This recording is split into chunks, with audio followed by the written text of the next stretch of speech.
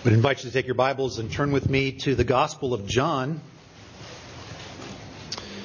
2 weeks ago we were starting chapter 7. Jesus going to this feast that we'll talk a little bit more about today.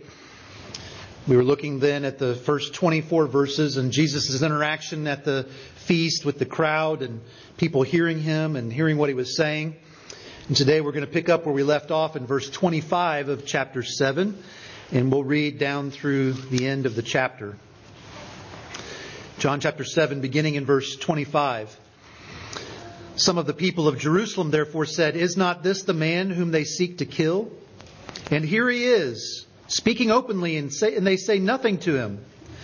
Can it be that the authorities really know that this is the Christ? But we know where this man comes from, and when the Christ appears, no one will know where he comes from." So Jesus proclaimed as He taught in the temple, "You know me, and you know where I come from, but I have not come of my own accord. He who sent me is true, and Him you do not know. I know Him, for I come from Him, and He sent me." So they were seeking to arrest Him, but no one laid a hand on Him because His hour had not yet come. Yet many of the people believed in Him. They said, "When the Christ appears, will He do more signs than this man has done?" The Pharisees heard the crowd muttering these things about Him, and the chief priests and Pharisees sent officers to arrest Him. Jesus then said, "I will be going with you a little longer, and then I am going to Him who sent me. You will seek me, and you will not find me. Where I am, you cannot come." The Jews said to one another, "Where does this man intend to go that we will not find Him? Does He intend to go to the dispersion among the Greeks and teach the Greeks? What does He mean by saying, 'You will seek me and you will not find me, and where I am you cannot come'?" On the last day of the feast, the great day, Jesus stood up and cried out, "If anyone thirsts, let him come to me and drink. Whoever believes in me, as the Scripture has said, out of his heart will flow rivers of living water." Now this He said about the Spirit, whom those who believed in Him were to receive. For as yet the Spirit had not been given, because Jesus was not yet glorified. When they heard these words, some of the people said, This really is the prophet." Others said, "This is the Christ." But some said, "Is the Christ to come from Galilee? Has not the Scripture said that the Christ comes from the offspring of David and comes from Bethlehem, the village where David was?" So there was a division among the people over Him. Some of them wanted to arrest Him, but no one laid hands on Him. The officers then came to the chief priests and Pharisees, who said to them, "Why did you not bring Him?" The officers answered, "No one ever spoke like this man." The Pharisees answered them, "Have you also been deceived? Have any of the authorities of the Pharisees believed in Him? But this crowd that does not know the law is accursed." Nicodemus, who had gone to Him before and who was one of them, said to them, "Does our law judge a man without first giving him a hearing and learning what he does?" They replied, "Are you from Galilee too? Search and see that no prophet arises from Galilee." Let's pray together. Father, we thank You so much for giving us Your word. We thank You for the Holy Spirit, who not only has preserved Your word through all of these years, but opens our eyes and our hearts to understand what it means. And so we pray for the Spirit to be at work doing just that right now. Help us to see Jesus. Deepen our love for You and deepen our motivation to go out and live like who You want us to be. For we ask it in Jesus' name. Amen. Well, if you know anything about the history of the Bible, the history of Israel, in both the Old Testament and the New Testament, if you know anything about church history, then you know that the country, the nation, the people of Israel have lived almost their entire existence with tension and conflict with their neighboring nations and states and the belief systems of those people. And just think about it as we kind of trace through the Old Testament and New Testament in church history. They had to deal with the Egyptians during the time of Moses. They dealt with the Canaanites during the time when they were entering into the Promised Land. They dealt with the Philistines during the time of David. They dealt with the Syrians during the time of Elijah. They dealt with Babylon during the time of Daniel. They dealt with the Persians during the time of Esther. They dealt with the Samaritans during the time of Ezra. They dealt with the Greeks during the time of the Maccabees and dealt with the Romans during the first century.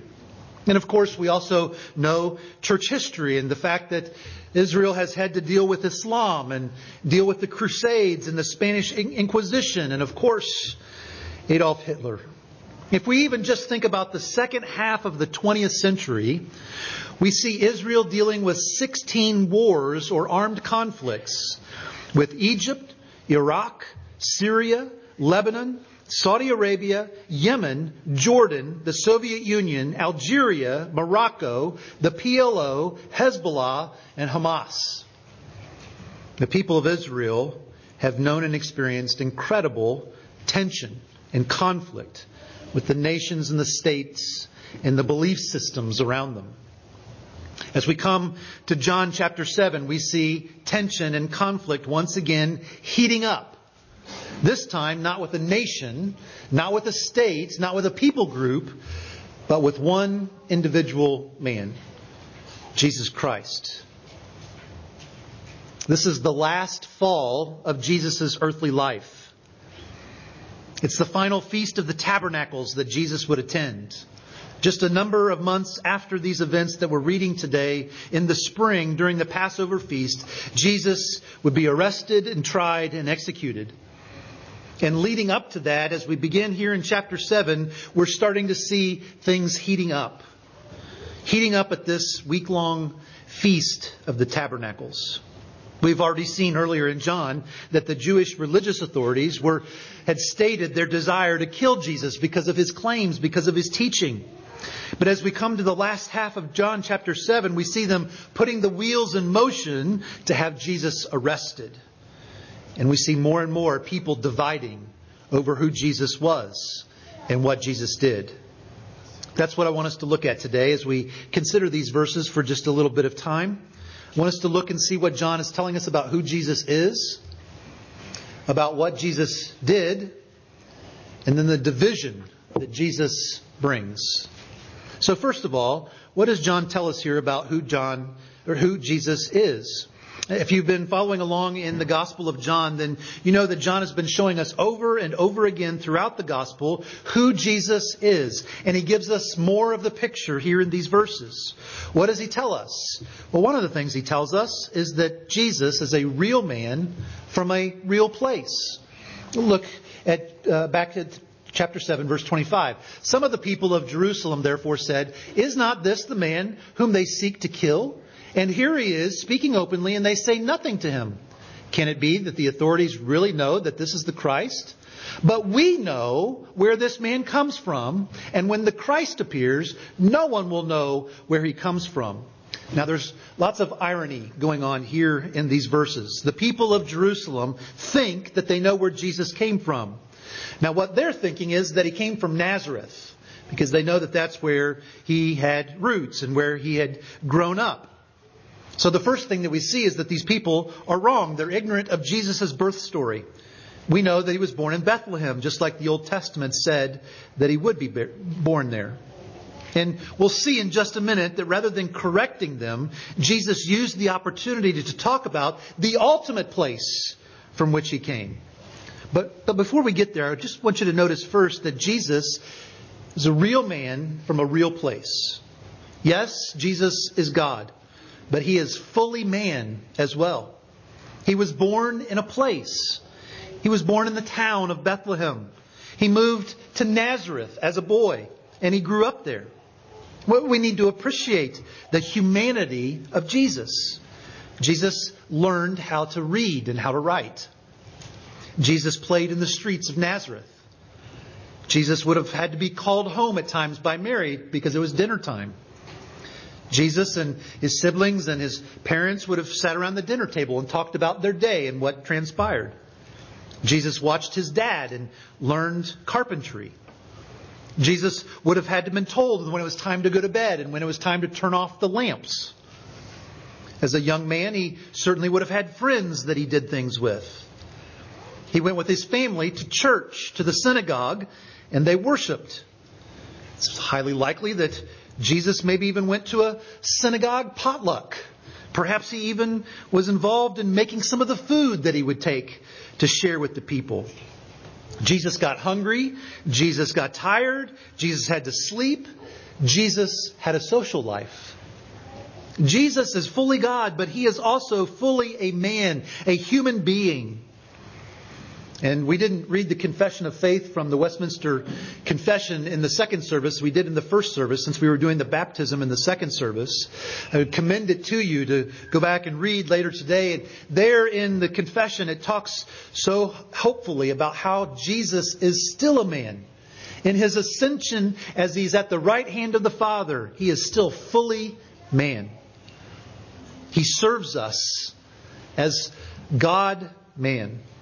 And that's an important and encouraging truth to us. Because he is one of us, he knows us. He understands what it's like to be one of us, and he relates to us. This is who Jesus is. He's a real man from a real place. But as we continue to go on in the verses, we see that Jesus is also sent by the Father. You can see that in verses 28 and 29. So Jesus proclaimed as he taught in the temple, "You know me, and you know where I come from, but I have not come from my own accord.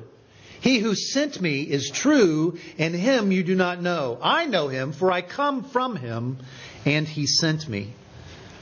It's interesting that Jesus didn't see the need to correct the people who wrongly thought that he was born in Nazareth. And he didn't see the need to correct their false understanding of verse 27 of the Messiah would show up spontaneously and nobody would know where he came from. That wasn't true either. But what he did was he used the opportunity to tell them ultimately where he came from. He came from the Father. The Father in heaven sent him. He sent Jesus to earth. And he knows the Father, and the Father is true. Jesus is a real man from a real place. Jesus is sent by the Father to earth. We also see that Jesus is in control. You can see that in verse 30. So they were seeking to arrest him, but no one laid a hand on him because his hour had not yet come. John doesn't give us details here of exactly what happened in this moment. We don't know if Jesus left, or perhaps he did another miracle, or his supernatural power came to bear in such a way that nobody was able to touch him. We aren't given those details, but what we do know is that Jesus' hour to be arrested and tried and executed was not yet. And so nobody could touch him. It shows us that Jesus is in control. That the timeline of Jesus' life happened according to God's plan and not man's. Came across a good illustration of that reality, that truth this week. During the French Revolution in the late 18th century, the idea of human reason took the place of God for most people. And one of those people was a man named Voltaire, a famous writer during that time. Well known for lots of different genres of writing, but also well known because of his criticism against Christianity. He wrote that in 50 years, no one would even remember Christianity. In 20 years, Christianity will be no more, he said. He said, "My single hand shall destroy the edifice that it took 12 apostles to rear." Well, 20 years went by. Christianity remained. But Voltaire died. And on his deathbed, Voltaire remembered Christianity. A doctor attending to him recorded his last words. Voltaire said, "I am abandoned by God and man. I shall go to hell, and you will go with me, O Christ, O Jesus Christ." 50 years after Voltaire's boast about how Christianity would not be remembered, in the house where he made that boast, in the house where he uttered his final words, it had become the headquarters of the Geneva Bible Society. And they were mass producing Bibles for people to read. You see, God's in control. God is in control and not man. And it's important for us to remember that. It's a great encouragement to us. We echo with the words of J.C. Ryle when he says, Christians live in a world where God overrules all times and events, and where nothing can happen but by God's permission. Christians may boldly say to every cross, you could have no power against me except it were given to you from above. Jesus is in control. And what an incredible encouragement that is to God's people, because we remember the promise that God promises to work all things for the good of His people. The timeline and the plan of our lives is under the sovereign administration of the Lord God Almighty. He knows the number of hairs on your head. He knows every cell in your body. And He has perfectly ordained each of our days. All that is to happen to us and all that we are to do. There is nothing in our lives that takes Him by surprise. And what a comforting thought that is. Jesus is a real man from a real place. He is sent by the Father. He is in control. And He is a worker of miracles. We've seen that already in John, but we see it again in verse 31. Yet many of the people believed in Him, and they said, when the Christ appears, will He do more signs than this man has done? Many of the people believed Jesus, and it was partly because they recognized that all the signs and all the wonders and the miracles that He had done proved that He is who He says He is. He had done plenty of miracles, and so much so that the people reasoned He has to be the promised Messiah. That is who Jesus is. He is a worker of miracles. But lastly, you can also see who Jesus is in verses 32 through 36. The Pharisees heard the crowd muttering these things about Him, and the chief priests and the Pharisees sent officers to arrest Him. And Jesus then said, I will be with you a little longer, and then I am going to Him who sent me. You will seek me, and you will not find me. Where I am, you cannot come. The Jews said to Him, where does this man intend to go, that we will not find Him? Does He intend to go to the dispersion among the Greeks and to teach the Greeks? What we see is that Jesus is on a mission. The Father sent Jesus into the world on a mission with a plan. Jesus told them, I'm going to be around you a little bit longer. It's only going to be a matter of months. And then I'm going back to the Father. The Pharisees, the chief priests, they didn't understand what He was saying. They thought maybe He was just going to leave the area and go teach to some Greek-speaking Jews. But Jesus was making another point here. Jesus was making the point that He was there on a mission. His Father had sent Him to earth with a plan. And His mission was to be arrested in God's timing, to be tried and found guilty, wrongly so, and then to be executed. His mission was to go to the cross.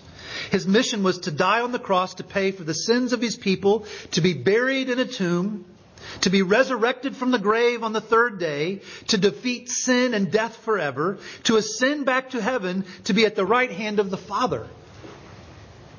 That's the mission that Jesus was sent here to accomplish, and He did. And as we hear Jesus speaking about the mission that He's on, we move from seeing who Jesus is to what He does. We see that in verses 37 through 39. Now, before we jump in to look at what Jesus does in those verses, let's remind ourselves of the context. Jesus was at the Feast of Tabernacles, or the Feast of Booths in Jerusalem. It was one of the 3 great feasts for Israel. It was a time when Israel would celebrate the harvest. It was in the fall. They would celebrate the gathering in of the harvest. But it had a bigger purpose. It was also pointing the people back to when they were in the wilderness on their way to the promised land, and how God provided for them over and over and over again. We saw that in Numbers chapter 20 earlier in our service. And so they gathered at this feast, and the feast lasted a full week, 7 days. 7 days of feasting and worship, and several different rituals that they went through. One of those rituals was called the ritual of the pouring out of the water.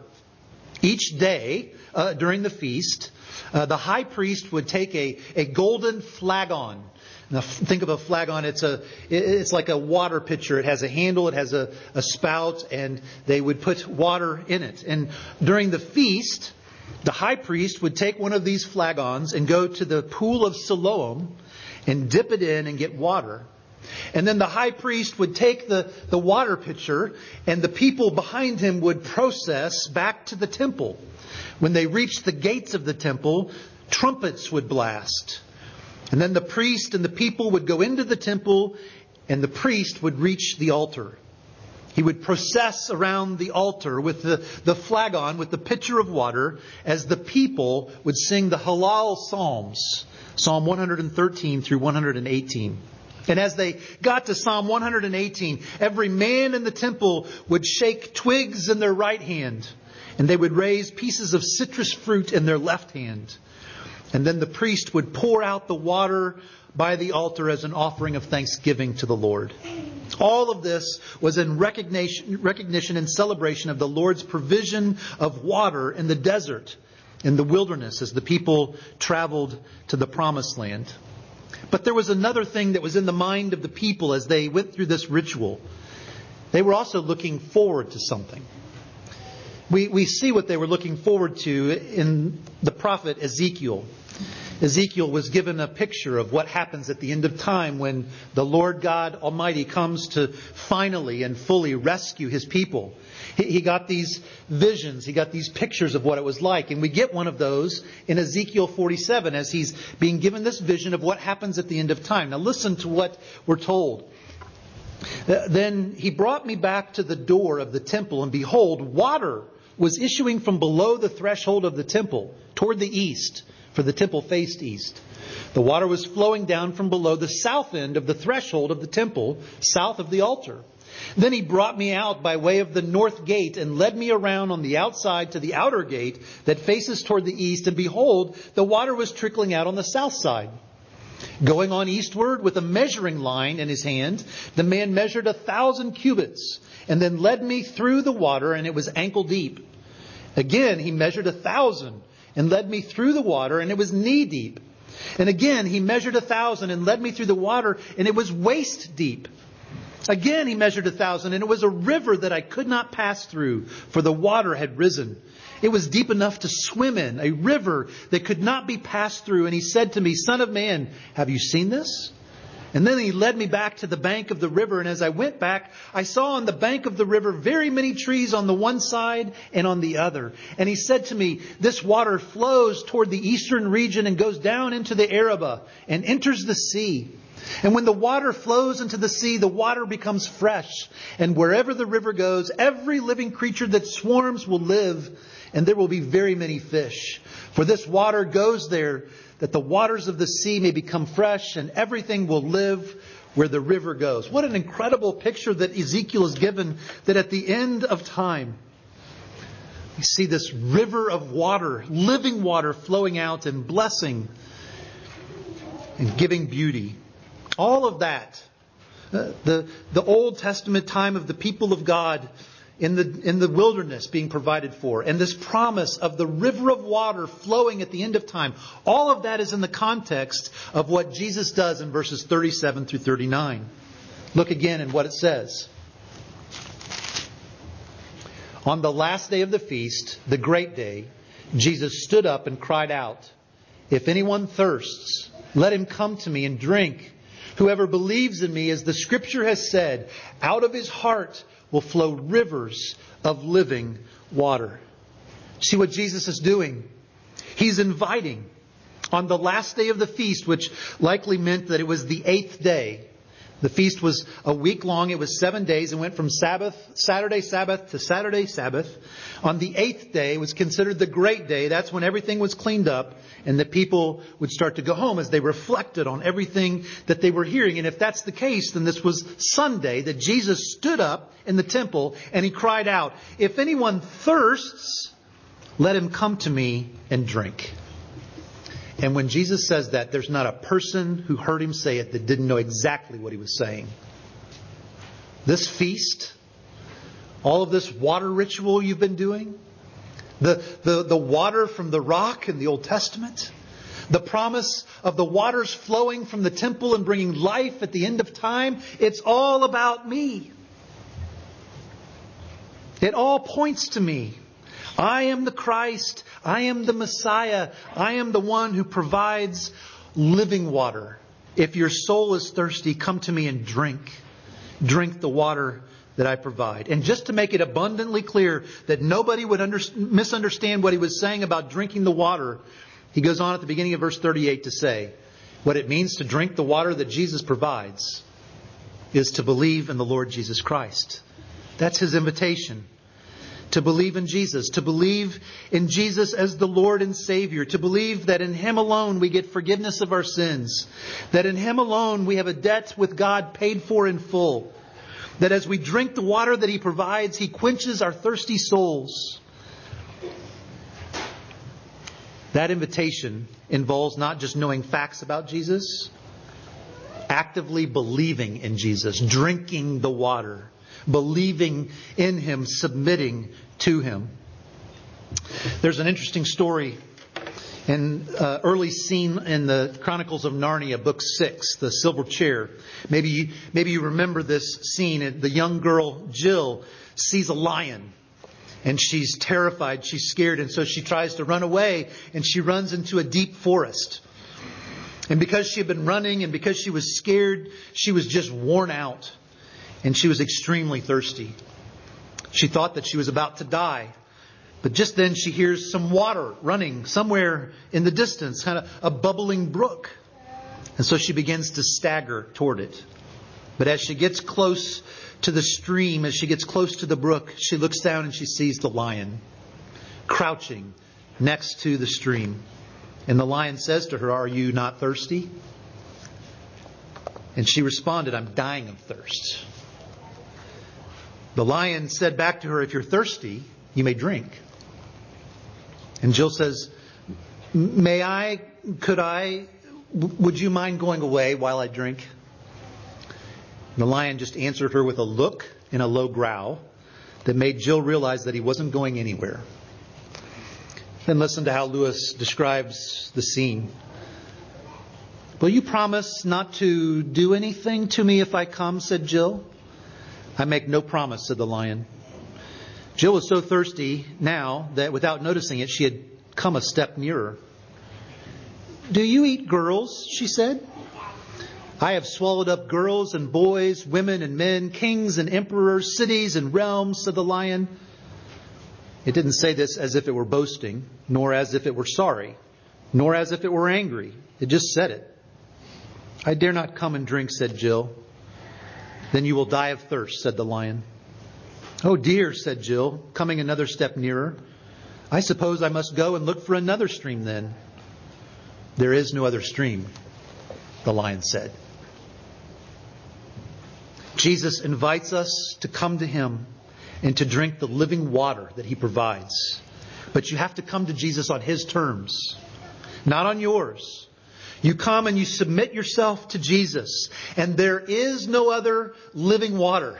There is no other stream. There is no other Savior. He makes no promise that He won't change you when you come.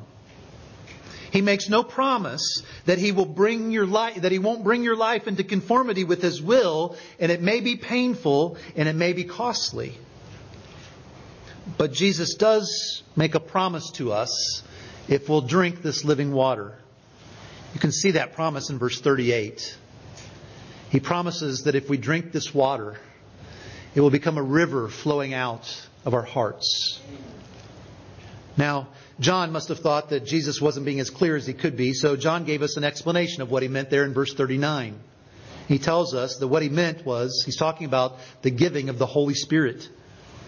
Today in our Sunday school class, Dr. Ferguson pointed out that Jesus said to His disciples, I am leaving you so that the Holy Spirit will come. That was the Lord's plan, that Jesus would die on the cross, that He would rise from the grave, He would ascend back to heaven, and then the Holy Spirit would come. Jesus promises that when we come to Him and when we drink the water that He offers, when we believe in Him, we receive the Holy Spirit into our lives. The Bible doesn't give us a lot of detail and explanation about what that is, just that is a true reality. That if you are in Christ, you are indwelled by the Holy Spirit. He lives in you in a real and supernatural way. And did you notice how Jesus describes the Holy Spirit here? We receive the Holy Spirit in our hearts, and He flows out of us as rivers of living water. It's plural, rivers. Not a drip from a faucet, but a mighty thundering rivers of living water. And that helps us to understand what further Jesus does. Not only does He invite, not only does He give us this wonderful promise, but He sanctifies and sends us. The Bible is clear that until we die or Jesus comes back, we will deal with sin in our lives. But Jesus promises to give us the Holy Spirit, who like a mighty flowing rivers of water cleanses us. Think of it. If you stand in the middle of a flowing river that has a strong and moving current, you're going to get wet. And when the Holy Spirit indwells us with His strong and moving power, we're going to be changed.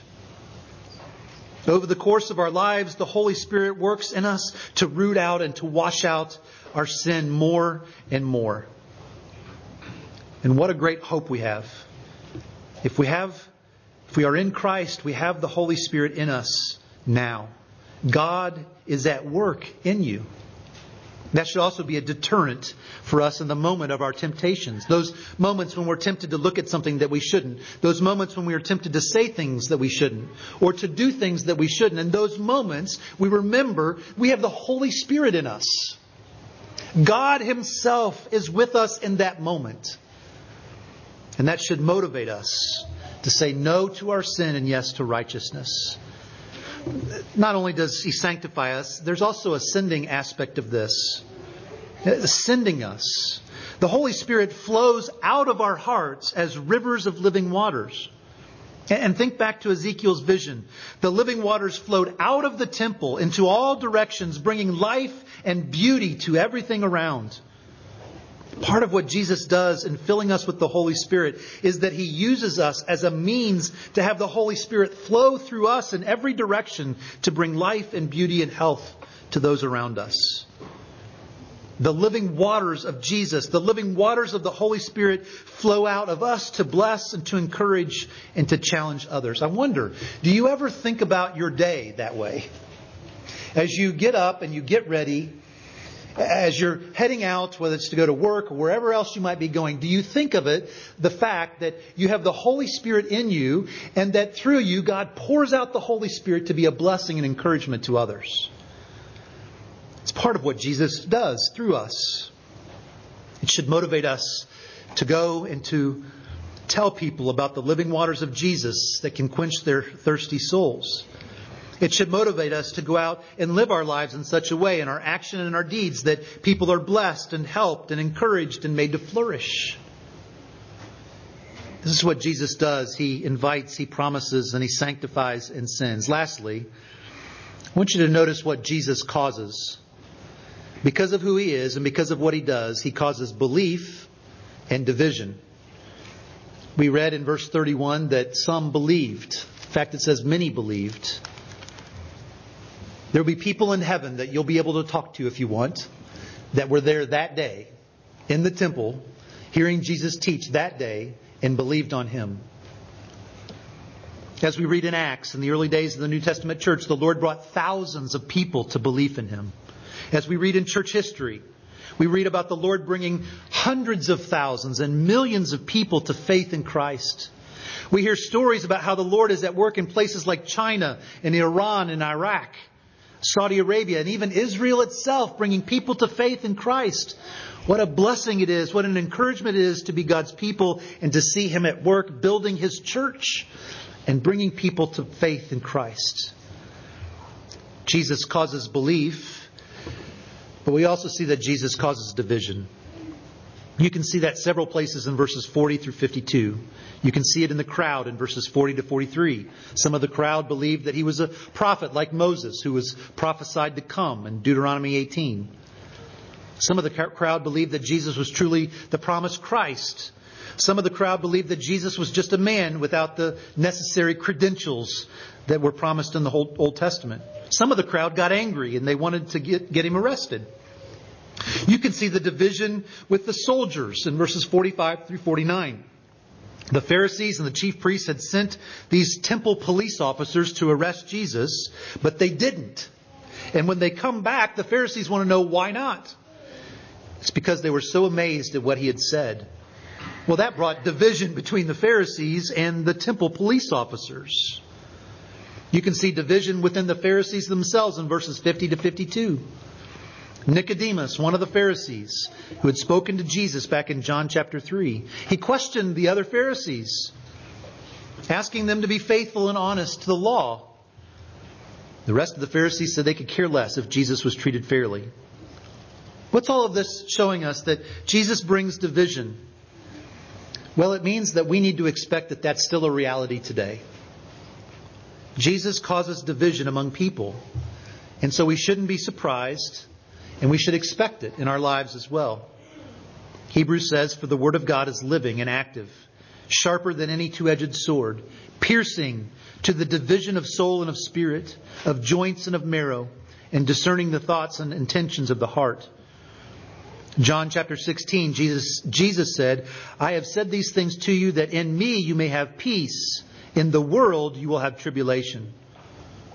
In John chapter 15, Jesus says, "If the world hates you, know that it has hated me before it hated you. If you were of the world would love you as its own. But because you are not of the world, but I chose you out of the world, therefore the world hates you." Brothers and sisters in Christ, as we close this morning, if you walk with Jesus in this life, if you submit to His Word, if you believe and live in according with what the Word says, then you can expect that there are going to be tribulation. There's going to be tribulation. That there's going to be division because of Jesus. And if you look into your life and you don't see any tribulation and you don't see any division, it could be for one of a couple reasons. One, perhaps the Lord is being gracious to you and giving you a season of peace, in which case give Him thanks. But two, perhaps the reason why you don't see tribulation in your life, perhaps the reason why you don't see division in your life, is because you're living more like the world than as a follower of Jesus. And if that's the case, we need to repent and ask the Lord to forgive us and start living like what the Word says we should look and be like. This is who Jesus is. This is what Jesus does. This is what Jesus causes. Let's pray together.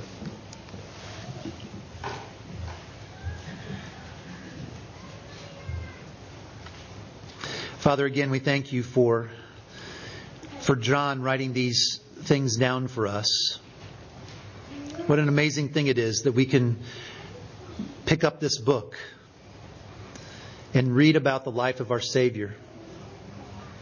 We pray, Father, that as we do that, you would help us to grow in our love for Him. Help us to grow in our motivation and ability to live our lives in a way that brings Him honor and glory.